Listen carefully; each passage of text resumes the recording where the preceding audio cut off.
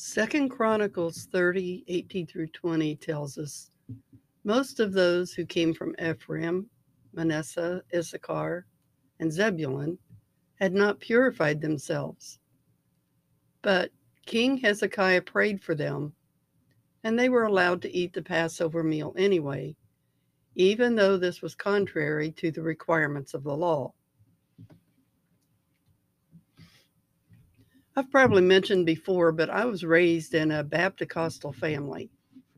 Half of my family attended the Church of God, and the other half worshiped at the Baptist church down the road.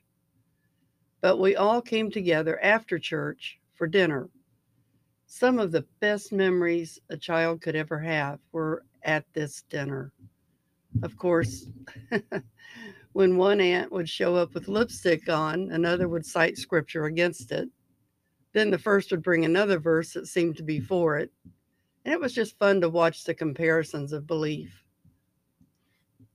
But in the end, we all blessed our food. We thanked God for it. And then we ate the delicious country fried chicken, biscuits, and green beans together.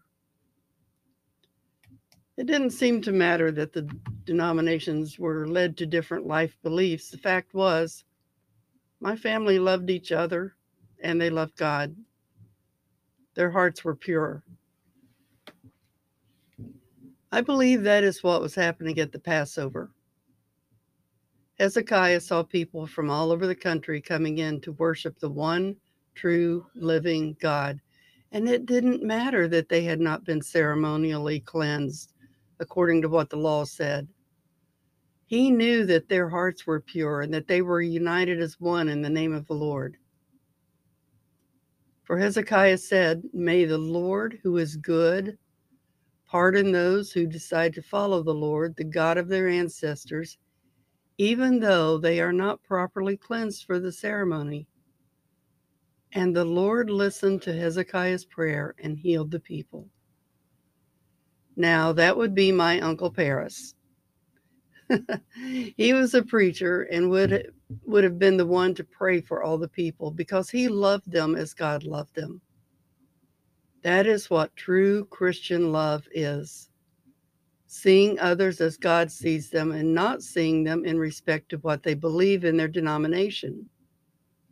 Unfortunately, sometimes we pick and choose the verses that we want to serve. And even though every word of God is living and true and should be taken through the Holy Spirit's interpretation, you can't just pick and choose what you want to hear to fit you, what you believe, what you want to believe.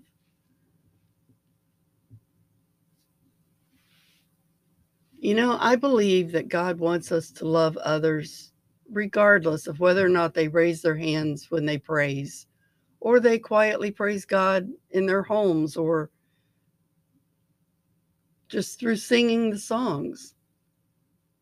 I want to feel that love. I want to see others as God sees them and not judge them on how they serve Him.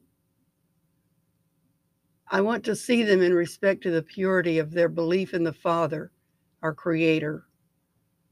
I want to see them through the eyes of Jesus, who gave His life for all mankind, that they may enter the presence of God.